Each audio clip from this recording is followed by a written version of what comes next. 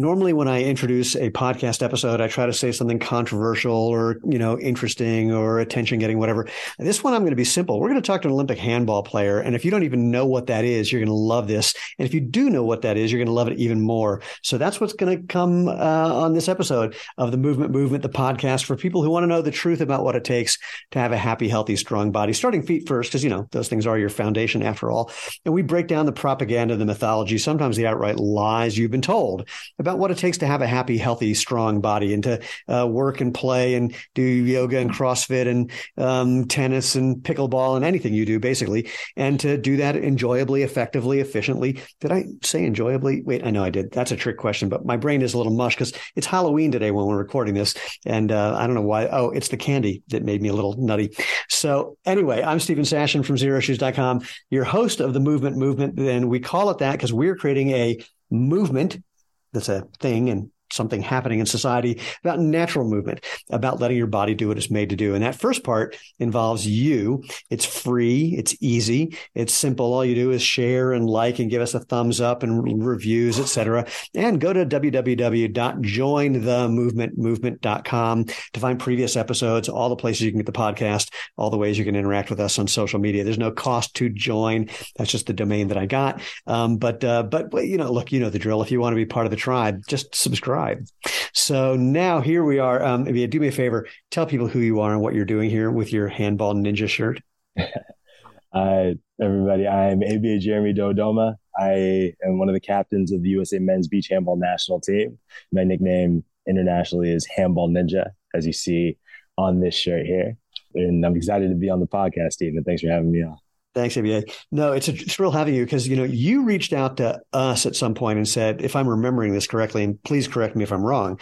I remember at some point getting an email. It's like, hey, I'm wearing your shoes. And by the way, I'm an Olympic handball player. And we're like, what? So first of all, that's how this started.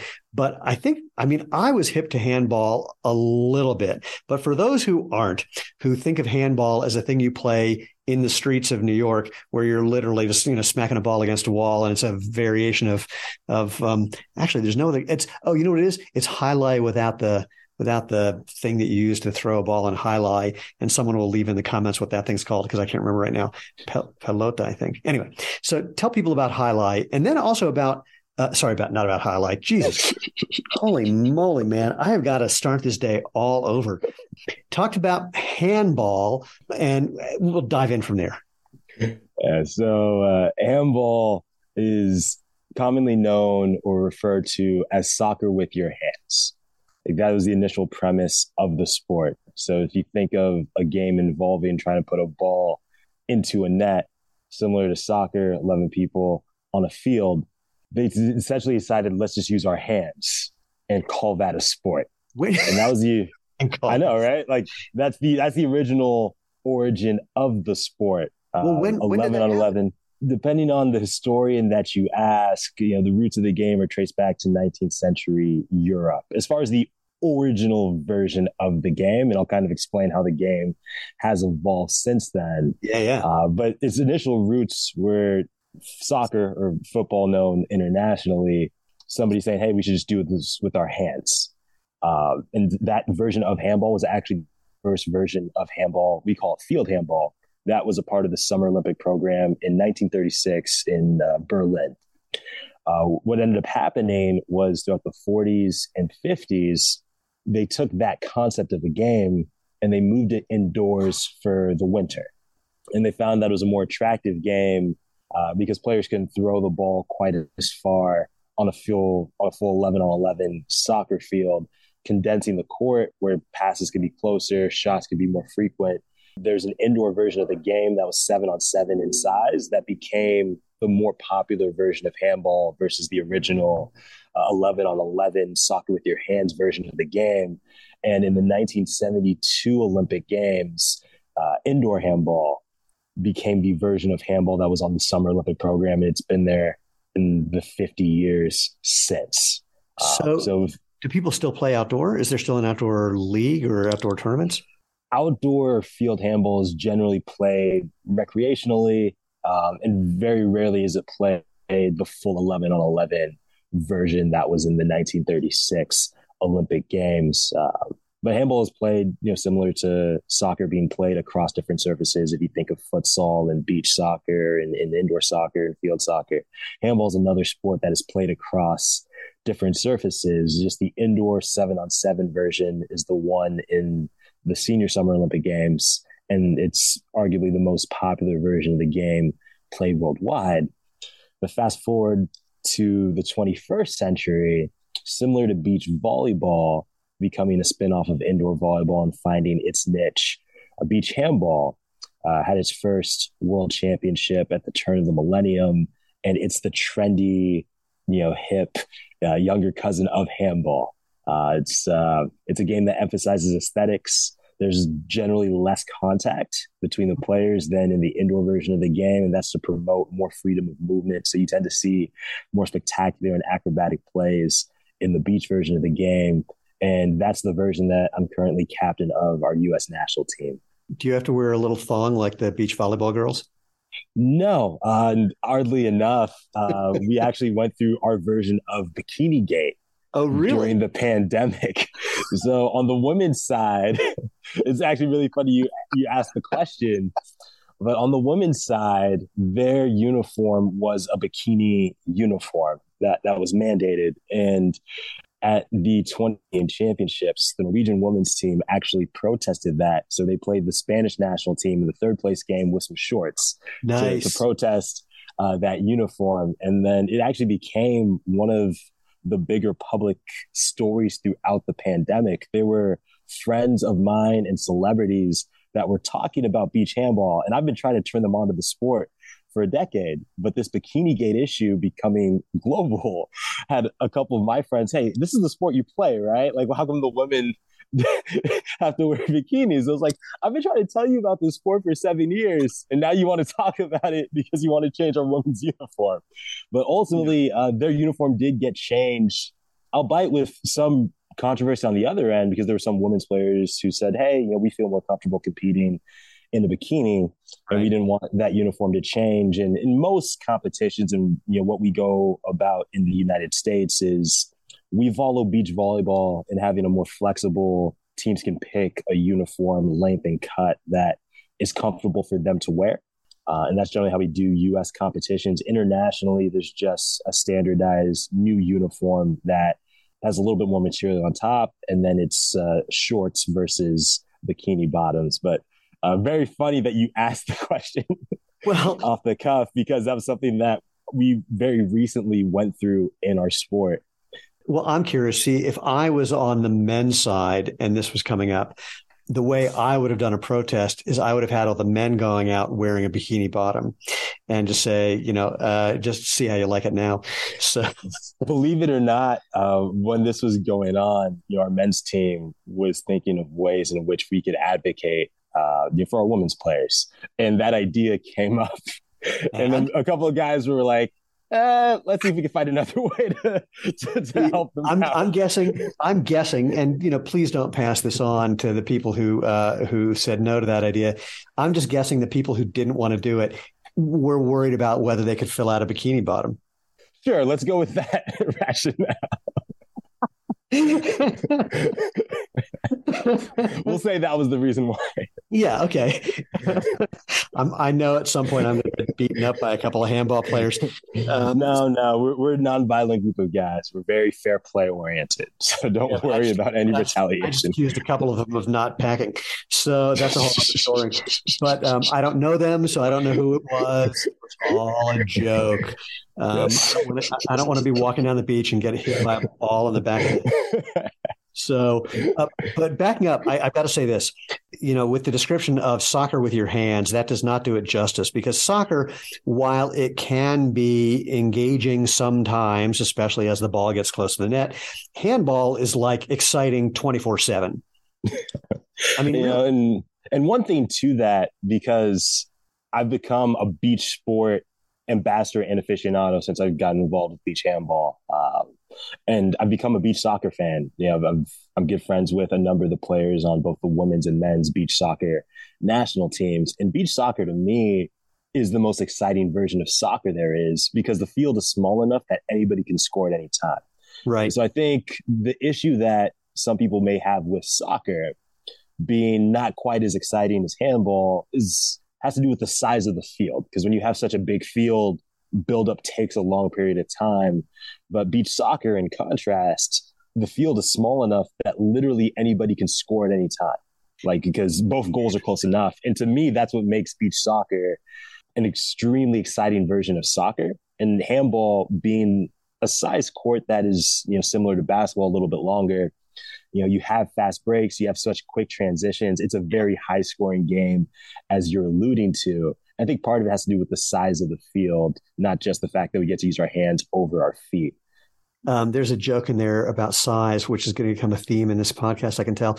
So, it's funny. I'm thinking about we were talking to USA Rugby about working with them, and we got invited to a world championship match. And the rugby pitch is even bigger than the soccer pitch. And the thing that was interesting is the delineation is between the number of players on the field. And when there's more players on the field, ironically, the game moves a little slower. When there's only 7 guys on each side on the field, it is insane because it's just, people sprinting like crazy and then smashing into each other. I mean, it's like roller derby.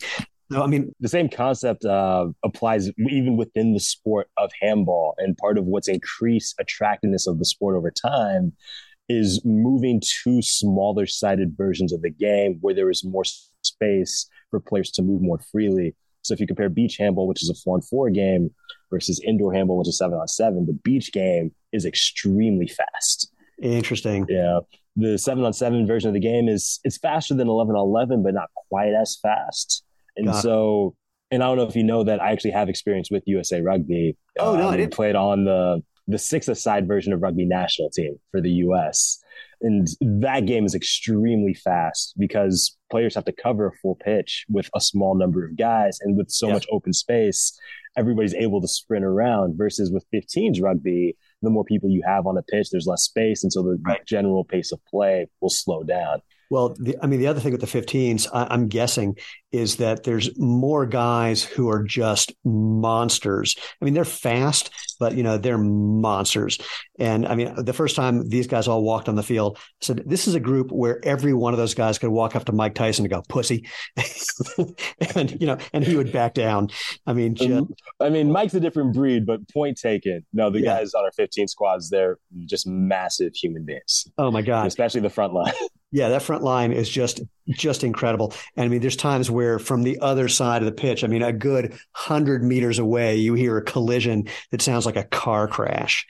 I mean, geez. Anyway, but enough about rugby. So how did you end up getting involved in handball at all? Because this is not a sport, obviously, that is super, super popular in America, and definitely not whenever it was you got introduced to it. Certainly. And I don't get old. It never gets old for me to tell my handball origin story. So when I was 15 years old, I was going into my junior year of high school during the Summer Olympics in what was then Beijing. And just that summer, I happened to be flipping through channels. I happened to flip to a handball game right as a goal was being scored.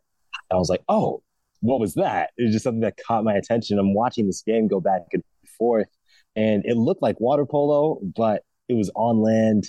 And basketball was my first love, and it looked like basketball, but there were goalies at the end. And for as much as a sports aficionado as I thought I was, I had never seen or heard of this sport. So I thought, and I'm just trying to figure out, like, what is this sport? So I'm watching it.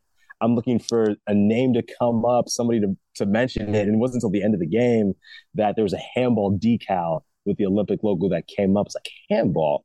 Did a Google search, and it was news to me that it was an Olympic sport. It seemed like something that my 5th grade PE teacher made up. But I didn't know that actually passing and catching and trying to throw a ball into a net outside of water was an Olympic sport until I happened to stumble across it at Olympic Games. And I became so enamored with it that the rest of the Olympic Games, I did whatever I could to watch a handball game. And LA to Beijing is a bit of a time zone difference. So I'm up at 2, 3 a.m. trying to catch some of these handball games. And at the end of the Olympics, I was so enamored with the sport. I asked around, like, friends, family, did Google searches looking for just a place to play the sport. and I stumbled across the Portland Sasquatch Handball Club. I don't know if I mentioned I grew up in a suburb of Portland, Oregon. And I sent them an email, said, hey, I play basketball and baseball at Lakers High School. And if there's any opportunity for me to try out handball, I don't know what the league season is or what, the competitive teams are like, because I played AAU basketball and I'm familiar with different sporting systems in the U.S., both playing for your school and playing separately of that. And they said, yeah, just come out. And the first day, they kind of tricked me the first day that I came out. So the very first day I came out, they were actually putting on a youth clinic at the school where one of the players in the club was a German teacher. And so it was a German American exchange. And she brought out her German students to play handball. So my first day out, I'm playing with high school kids, like kids my age. Little did I know that that wasn't the composition of the actual club. So I come back the second week and it's the entire adult club that shows up. And they essentially embraced me as one of their own. Obviously didn't know much about handball, but I was a pretty good athlete. And they said, look, we'll have you play on the wing, which is basically as far from the middle of the court as possible. When we get the ball, run as fast as you can. Otherwise, we'll take care of the rest as far as like organizing and actually playing. And that's how I got started. And honestly, it was the perfect place for me to get started, just cherry picking on the wing with a bunch of older guys who were more experienced, but they were past their prime athletically. And over time, they directly and also via osmosis just taught me the game and the flow and the movement of the game. And I played with them the remainder of my time in high school, and then made the decision to go to Oregon State University, one of the only schools in the U.S. and the only school in what was then the Pac-10, but now the Pac-12, to date my age, that had a college club handball team. So how big is handball, in the U.S. and then outside of the U.S.? And what are the opportunities here if somebody wants to play? That's a great question. So membership was just over 1,000 people for USA Team Handball last year, which in the grand scheme of an Olympic sport is very small. We're actually the smallest national governing body under the Team USA umbrella. Wow. To give you reference for how relatively overlooked the sport of handball is stateside, but it is a massive sport internationally. I know it was the second highest rated team sport at the Summer Olympic Games in Rio. I don't have the specific analytics for Tokyo, but it is a very well-received sport globally. There are a number of professional opportunities, primarily in Europe, to play the sport. And it's such a weird dichotomy for us as Americans that put billions of dollars into a sport to have this one Olympic sport just seemingly slip through the cracks, where we invest so much into so many different sports. Obviously we have our big three in gridiron football, basketball, baseball, and then the other sports like soccer, hockey, water polo, volleyball that have X number of followers. But handball, for whatever reason, just slipped through the cracks in North America as a professional and Olympic sport that just never got traction. Yet, not just within the country, but within the content. But yet is a key term, and a big part of what I try to do as a national team player, as well as someone who serves on the board of directors for USA Team Handball, is change just that and help grow opportunities and build exposure to the sport for fellow Americans. Because I've been able to play in 20 countries outside of the U.S. In my international athletic career, and I've had some great experiences, and I want to be able to share some of what this sport can offer, not just domestically, but globally with fellow Americans. It's actually a funny but interesting pitch, is given that it is so small in America, the opportunity, if you get in and are good, to do something like, play internationally is obviously much higher than if you're trying to get into a sport where there's a lot of guys above you who are going to get those positions. I 100% agree. And, there's a little bit of an internal debate amongst like former USA Team Handball Olympians and newer players as far as how accessible we want the sport to be. Because naturally we're competitive guys. We don't want to make it seem like average Joe can be on our national team. But I'm more on the side of, I want the average American who comes across this to feel as if they could be my teammate, whether it's at the World Beach Games next year in 2023, if we end up qualifying for the Paris Olympic Games, There's so many amazing American ball sport athletes who play basketball, baseball, football, water polo, who just do not know that they're elite handball players. But if Right. you give them a handball, they'll have the athletic attributes to be able to cross in. And internally, it's a bit of a debate as far as, how much of kind of an old boys or closed boys club we want this to be, and how much of a, you definitely can be an Olympian through this Yeah. sport. This is going to be your best bet Well, if you play other sports. it reminds me of the former sprinters who then became bobsledders because Exactly. they were great in the back of the sled.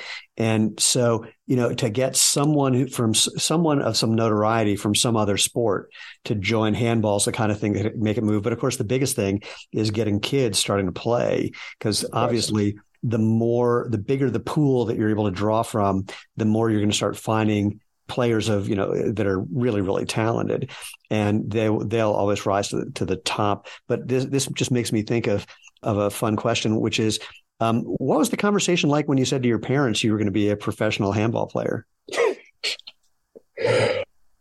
And to give you some context, I didn't necessarily grow up in an athletic family. I mean, I have some athletes in my family, but I grew up in an academic family. My mom's a Harvard Law grad. Dad went to Yale. Law is the family trade. I have a grandfather who was Prime Minister of Uganda. And so I grew up in a family that very much prized academia, and they supported, sport to an extent. But, the decisions I made late teens, early 20s to really pursue a sport at the time wasn't so initially well received, especially considering that handball isn't like basketball, where it's like, okay, at least we know what this sport is and the amount of opportunity there is in it. Like, what's this handball thing?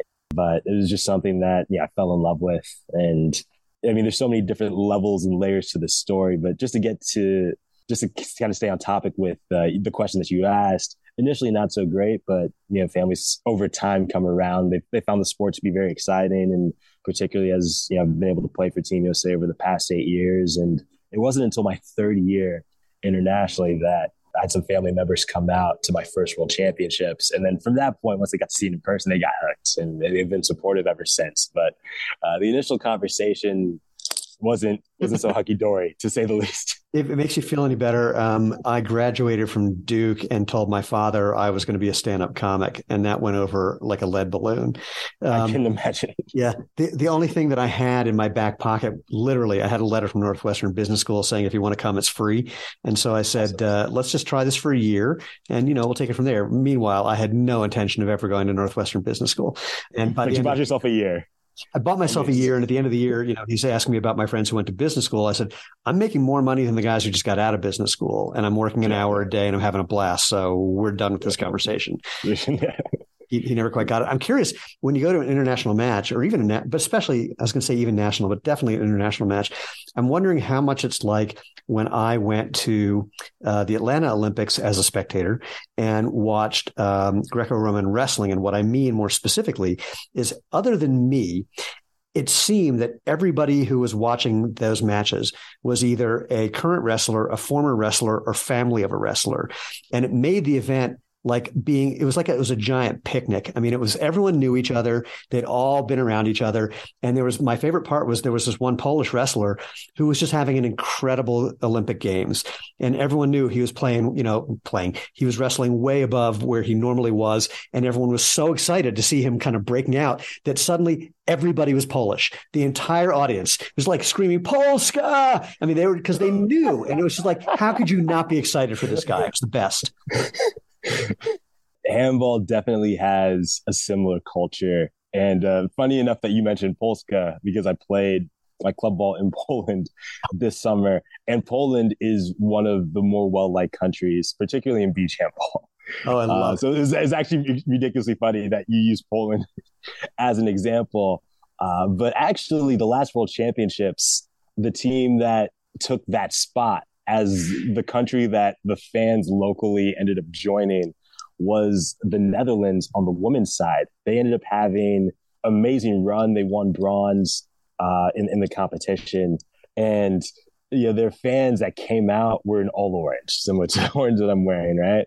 And as they're making this run, They're playing the semifinals, the third place game. Yeah, the fans that were Dutch were joining the Dutch crowd of fans because their cheers were so fun, and it was just a fun team to root for. So there is some of that element of camaraderie, and for the people in the sport being a big part of the crowd, particularly in non-world championship events. You know, you tend to have more of the local fans who are in the sport or connected to the sport in some regard. And when everybody knows everybody, and I can say this as a player, you know, I've played in 5 world tournaments, you get to know the other players and you start to, you know, form relationships with them, and you get to a point where everybody knows everybody. And Well, that's it. I it's a imagine. fun dynamic. I mean, imagine, look, everybody, athletes are athletes, you want to win. But when it's not like there's a boatload of money at the end of the rainbow, I imagine that at the end of a match, regardless of what happens, there's definitely all right, let's go out and have a drink kind of mentality. Yeah, there's definitely a camaraderie, and yeah, I'd say post competition, yeah, we definitely as athletes we find a way to get together and have a good time. And I'll leave it at that. I love it. Well, I hope people, I'm going to ask one other, well, maybe more, but I've got one other specific handball question in mind. And this comes from one of the athletes we work with is Rafael Stotz. He's an MMA fighter. And I asked him, for people who don't follow MMA, if they're going to watch a fight, and especially if they're going to watch his upcoming fight, which a little over a month from, this is November, a little over a month from now, 5 weeks from now, he's going to be in a world championship fight. And I said, for people who don't know MMA, what should they look for? How do they watch it so they are not just watching people just smack each other and roll around and they have no frame of reference for what's happening? And I'll tell you his answer for the fun of it. He said, you want to look to see who is in control. And interestingly, you can be in control from the bottom.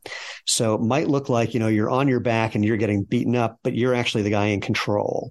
And if you're looking for that, trying to just understand what control looks like, even if you don't know what that means, it gives you a way of kind of getting in. Like with gymnastics, I'm a former All-American gymnast. When I tell people about certain events in gymnastics, you know, you can describe certain things to look for other than whether someone falls off or not. Yeah. That gives you a way of getting some sense of how to judge from your own little armchair whether someone's doing well or not. So is there an analogous thing like that for handball, so people, when they're watching, how they can feel like they know how to watch? Certainly. And in both instances, both the gymnastics example as well as the MMA example, there are parallels in handball. As far as control in MMA, I'd say that's a similar concept in handball. You want to get a feel for which team is more in control. And you can see that offensively and defensively. Teams that are a little more frantic or a little more sporadic are probably on the losing end. You know, generally efficient offenses are those where guys have calm faces.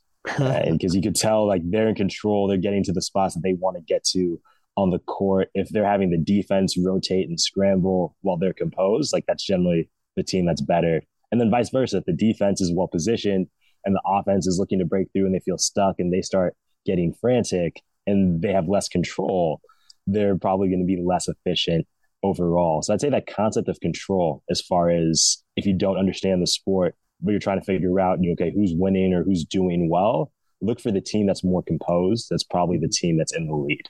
So very direct parallel as far as your MMA example. And then with gymnastics, one of the things that's unique to beach handball as a discipline is you get extra points for performing spectacular goals. So exactly. So spin, if you do a 360 or more rotations before you score, it's actually worth extra. If you throw the ball in the air to a teammate and they catch in the air and they shoot and score before they land, and if for those of us who are familiar with basketball, it's akin to an alley-oop. Yeah. Right. That's also worth extra as well. And so one of the things that we try to work on in our sport is that, element of increased body control and awareness and kind of the spectacular movements similar to what you see in gymnastics, and try to utilize that in an effective means to score. And so that's something that, fans who maybe don't know about handball or beach handball, and this is their first introduction to it, if they stumble across my page or that of my team, like those are the things that they can look for, those spins and alley-oop and spectacular type of goals. So has anyone done a forward or backflip goal yet? Yes. Ah, And I want to see it. with that, the sport is deemed that to be too dangerous of a spectacular action to perform. And so it's a maneuver that is particularly outlawed at this point. It was previously done. Oh man. Another exciting action that you can't legally do is propel yourself off of a teammate. I was going to ask that one because, like watching rugby, the thing where they will like grab someone in a line out, yeah, and just lift someone 10 feet in the air. Yeah, you so legally cannot do that anymore in handball. There's some kids who have tried, and there have been some horror stories that I personally haven't witnessed myself, but enough to outlaw that particular action. As well as a live front flip, but they have been performed and they are quite aesthetically pleasing when pulled off.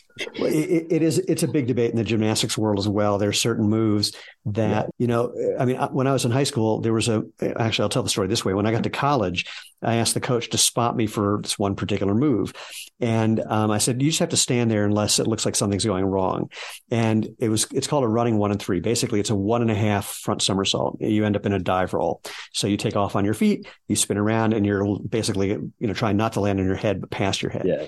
And he actually spotted me badly, and I ended up ripping a bunch of muscles in my back. And years later, I said, why'd you do that? He goes, well, because there was only one other guy in the world who was doing that move, and I didn't think you were the other one. So I thought you were just lying when you said you were going to do it and trying to show off. It's like, no, I was one of the two guys. But that same year, there was like 3 guys who ended up paralyzed. So, so there's that weird thing where you get extra points for risk. Yeah. Some of this stuff is stupid. Yeah, I know there are a number of sports that have a dynamic where you're trying to push the sport forward. Yeah. But at the same time, you don't necessarily want, not even for athletes who can do something, but if athletes can do something, if you think of someone like a Simone Biles, that the majority of human beings just cannot do, but they try to replicate it, they're very likely to hurt themselves.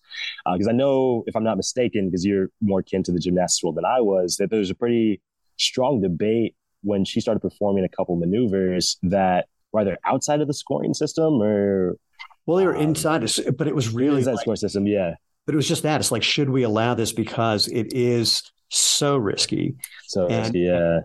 On the one hand, it's like she's the only one who can do it. You could let her do it. But inspires other people to try. There's a move that now looks quaint that Kurt Thomas did. It was a 1.5 twisting back 1.5. So you're taking off backwards, but you end up doing it like a 1 and 3, like a dive roll out of it. And I actually had a conversation with a 3-time or 2-time Olympic gymnast who I met a couple of weeks ago who used to do this move. He goes, oh yeah, there was once where I hit my head when I landed, and the rest of the routine, I just had no memory of it at all. And it's the kind of thing that, he hit his head as he was rolling, but it definitely wakes you up. Yeah, not for sure. Yeah, it's a tricky one. And there's things like that in just regular diving too. Basically anything where you have the possibility of landing on your head, they don't want you doing it. Exactly. Yeah, it reminds me of Soraya Benali, who was a figure skater who did the first backflipping competition, and how much of a controversy that was. Huge controversy. Yeah, it's such an interesting thing because we're as spectators, we're looking for those exciting things, and people are always pushing to do those things. And I don't think people realize what the real risk is. But at the same time, and I think some of it's related to how popular the sport is, because we actually all know how risky just playing football is. But people are like, we're going to keep playing football. But in gymnastics, they'll have an opinion, like with Simone, when she said, I need to take a mental health break. And people are like, you're a chicken. Your responsibility is to the sport, to be entertained. It's like, oh, no, I don't think you get what it's like when there's a move that you've been doing successfully that's super dangerous. And then you do it once and you realize you were totally lost for the first time ever. It's like, I got to back up. And people just don't get the terror of not trusting yourself anymore.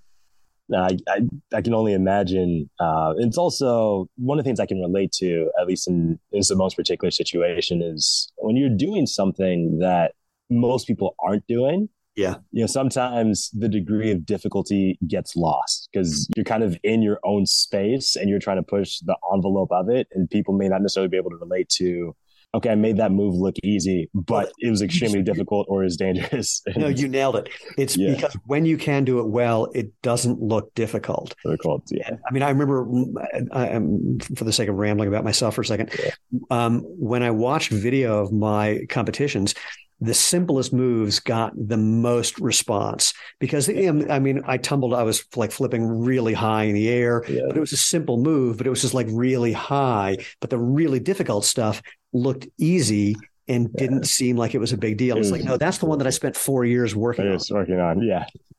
I So, can 100% relate to that. Even within the sport of handball, I'm the sure. moves that people relate to versus the moves that technically are the more difficult ones. There's definitely a discrepancy between the two.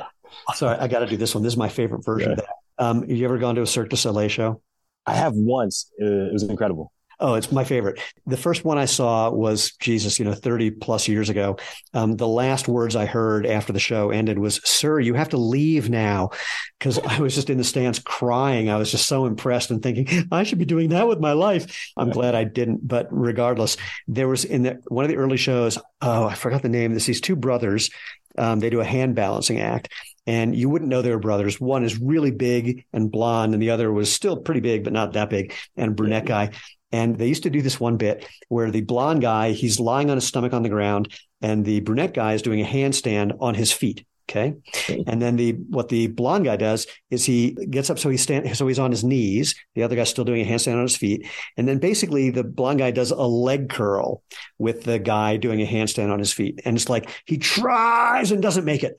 And he tries again and doesn't make it. And then he tries and then he makes it. And the place goes crazy. Yeah. Well, I just so happened, again, I stayed till way after people were supposed to leave. Yeah. I saw these guys warming up for the next show. And he was doing that hamstring curl with the guy doing handstands on his feet, like just, sets of 20. Yeah, like it was nothing, but it was definitely selling effortless. It for the effortless. Yeah. So I guess that's part of the performance is selling the struggle or selling the journey of the struggle, even if it's something that's relatively simple for you at a certain point. Yeah, look, it's a show. It's not.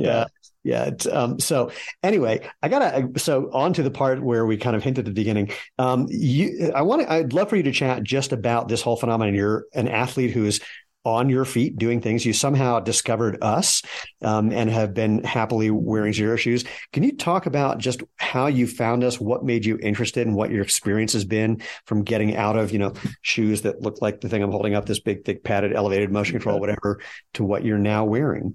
And my journey into barefoot shoes or to minimalist shoes started when I made the transition from our indoor handball national team to our beach handball national team in 2015, because that was the first time I'd played a barefoot sport, and very quickly recognizing that it's a different dynamic playing a sport without shoe support or pad support, just how you articulate your feet. And in my case, this is the first time I was playing a sport in sand, and it became quite evident that strengthening my feet was going to become important for me to be successful. And that was something that I didn't just want to do on the court, something that I realized that I wanted to integrate into my life, as I made beach handball a part of what I wanted to do. And as I started transitioning to minimalist footwear, discovering some other companies, what happened during the pandemic was I competed in February 2020. The world shut down a couple weeks after my competition in Mexico. I was back in California, just training at home.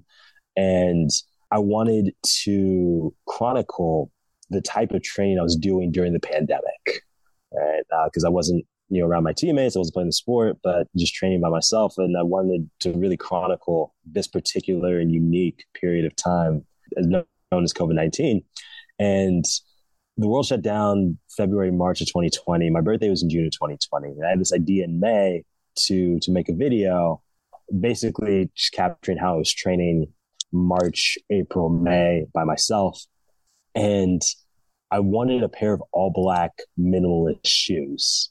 And I just happened to stumble across you guys. I was familiar with a couple of other companies, but I happened to stumble across a Prio that was an all black Prio. And there was one in my size 15. was like, okay, this is going to be perfect for the video and be a chance to at least try out a different minimalist shoe. And I got the pair, loved it, wore it in the video that I shot. I ended up winning World Games Athlete of the Month through that video as a result of inspiring people to train in isolation during the pandemic. And I happened to be wearing a pair of Prios in that video. And through, Rachel, on the social media team, she reached out and was like, oh my God, this video is incredible. And you're in our shoes and we have to interview you. We have to get to know your story.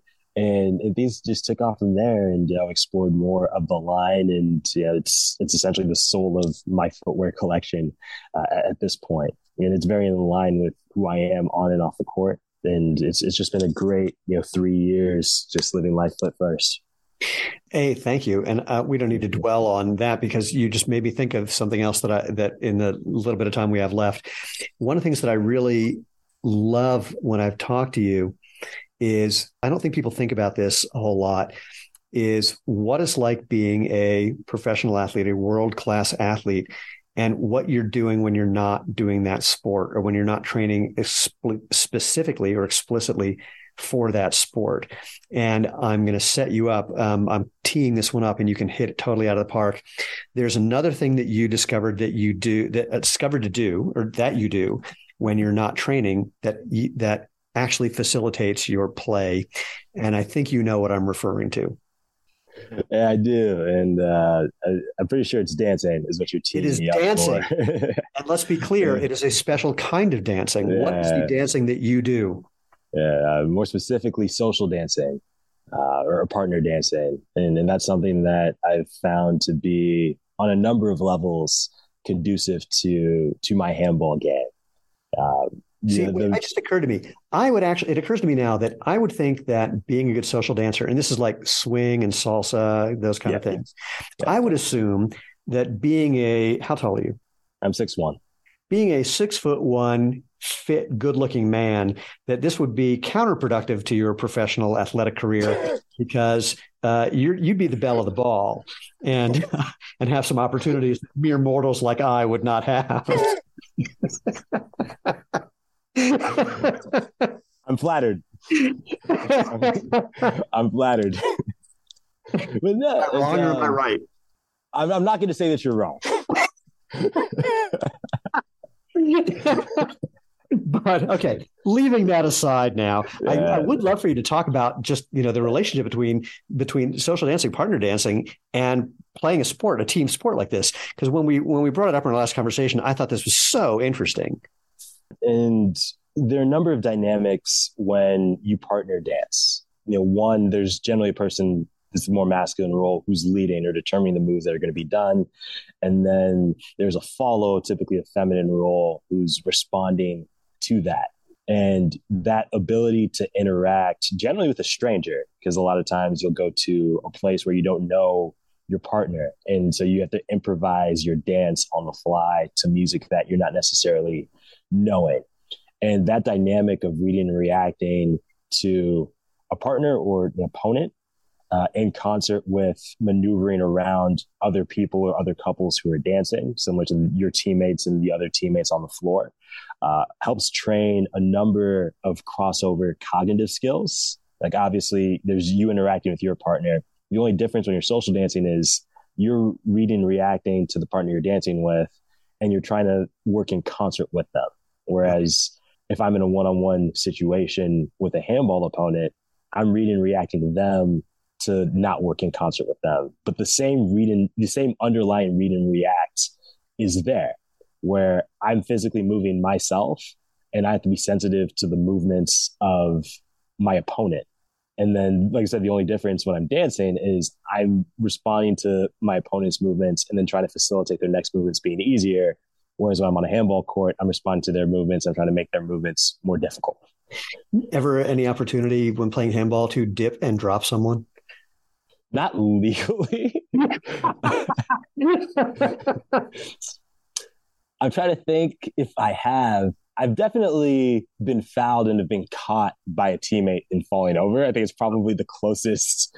I don't think I've dipped an opponent I, in handball. I think it's, I That think would be actually, funny. I think it's actually that if you do get fouled and someone does catch you, you've got to do something out of that. You've got to you got to turn that into a dance step. I'll work on it in the future. The next time it happens, Well, you just got to I'll practice. send you a clip. Yeah, you just got to practice it so you're ready. It's just in your back pocket, ready to pull Yeah. out. Yeah, maybe it could be one of our next team celebrations with the guys. But I'm assuming for the group of guys who weren't too fond on wearing bikinis, I'm not sure if a dip is going to be the next team celebration. Yeah, but we'll see. If it happens, I'll be sure to send you a clip. good point, I'm sure and you'll find. good point, and even better, good callback. That was very Yeah. Thank you well, very much. yeah, Appreciate it. no, this is a total blast. And I can't tell you how much, I appreciate A, just the conversation, and B, you're being part of what we're doing to help people understand the value of natural movement. I mean, that's, blah, blah, blah. We just are really thrilled that we're able to help, and we're trying to help more people, obviously. So thank you for helping do that. If people want to find out more about you and what you're up to and handball, please tell the humans how they can do that. Yeah, I've tried to make this simple over the years. You can find me on all social media at Handball Ninja, HANDBALLNINJA. That is Facebook, Twitter, YouTube, TikTok, Instagram, basically any social media handle at Handball Ninja, you'll likely find me. And that's the easiest way to get in contact with me and keep up with what I'm doing in the sport of handball and otherwise all across the globe. Beautiful. Well, thank you so much. Oh, wait. So you haven't been doing this long enough to have a MySpace page? No, Facebook was my first social media profile. As far as what I would also do, business-wise as well. MySpace I first discovered MySpace when I was in junior high, but I didn't really get into social media until I was in high school. Oh, God. But that is a callback. MySpace.com. Yeah. It's a flashback. It's like, it's funny. You can't say MySpace without people like instantly getting an image in their mind of their MySpace page. It's just like this. Man. I think when I think MySpace, I think of Tom, obviously. Well, and he's the one person who's everybody's friend. Yes. You either think of your page or you think of Tom. You think of Tom. That was brilliant. Let's leave people on that image in their brain. Good old MySpace. Now I'm curious what Tom's up to. I know. That's definitely something. I bet if we just Google what's Tom up to. I'm sure if we Google what's Tom up to, you can hold on. Wait, I'm going to do it right now. Hold on. Go for it. Yeah. I'm curious now. I might have to put in what's MySpace Tom, but I'm going to try what's Tom up to now. And let me see if I get an answer. This would be so great if it's. It'd be funny if like the first thing that comes up, what is Tom up to is MySpace Tom. It is. Here. It's a thing. What's been up to since? Well, the 50-year-old lives in Hawaii and appears to be leading an amazing life as a travel photographer, exploring the world and sharing his beautiful snaps from exotic destinations like Thailand, Bhutan, and the Maldives on his Instagram and Twitter accounts. So now you know where Tom is now. He's on Instagram and Twitter now. Oh my God. Oh, that's that's brilliant. That'd be good on him. He seems like he's living a good life. Yeah. I think that's a fine thing. It's a fine way to live. All right. Well, speaking of getting out and having fun, first of all, thank you. Oh, wait, next competition coming up, next match? Next competition, as far as what we're doing with Team USA internationally, we're building up to the 2023 World Beach Games in Bali, Indonesia. So as a link to Tom being an exotic. Yeah, I was going to say, look for Tom. Look for Tom photographing us in Bali, Indonesia in August 5th through 12th, 2023. That's the next big world competition for my national team. Good luck with that. I'm only now imagining as it's starting. Well, I was going to say starting to get cold here in Colorado. It's only cold at night. It's in the 30s at night. It's in the 70s all day still. It's crazy. But nonetheless, thinking of Bali, that's a pleasant one as the weather starts to change. So, all right. For the last time, I've said it 5 times. ABA, thanks so much. This is, again, a total treat for everybody else. Once again, thank you for joining. And go check out www.jointhemovement.com for previous episodes, all the ways you can interact with us, all the places you can find the podcast. And, of course, if you have any questions or feedback or comments or recommendations for people to have on the show, you can drop me an email. I'm at move@jointhemovement.com. But most importantly, just go out, have fun, and live life feet first.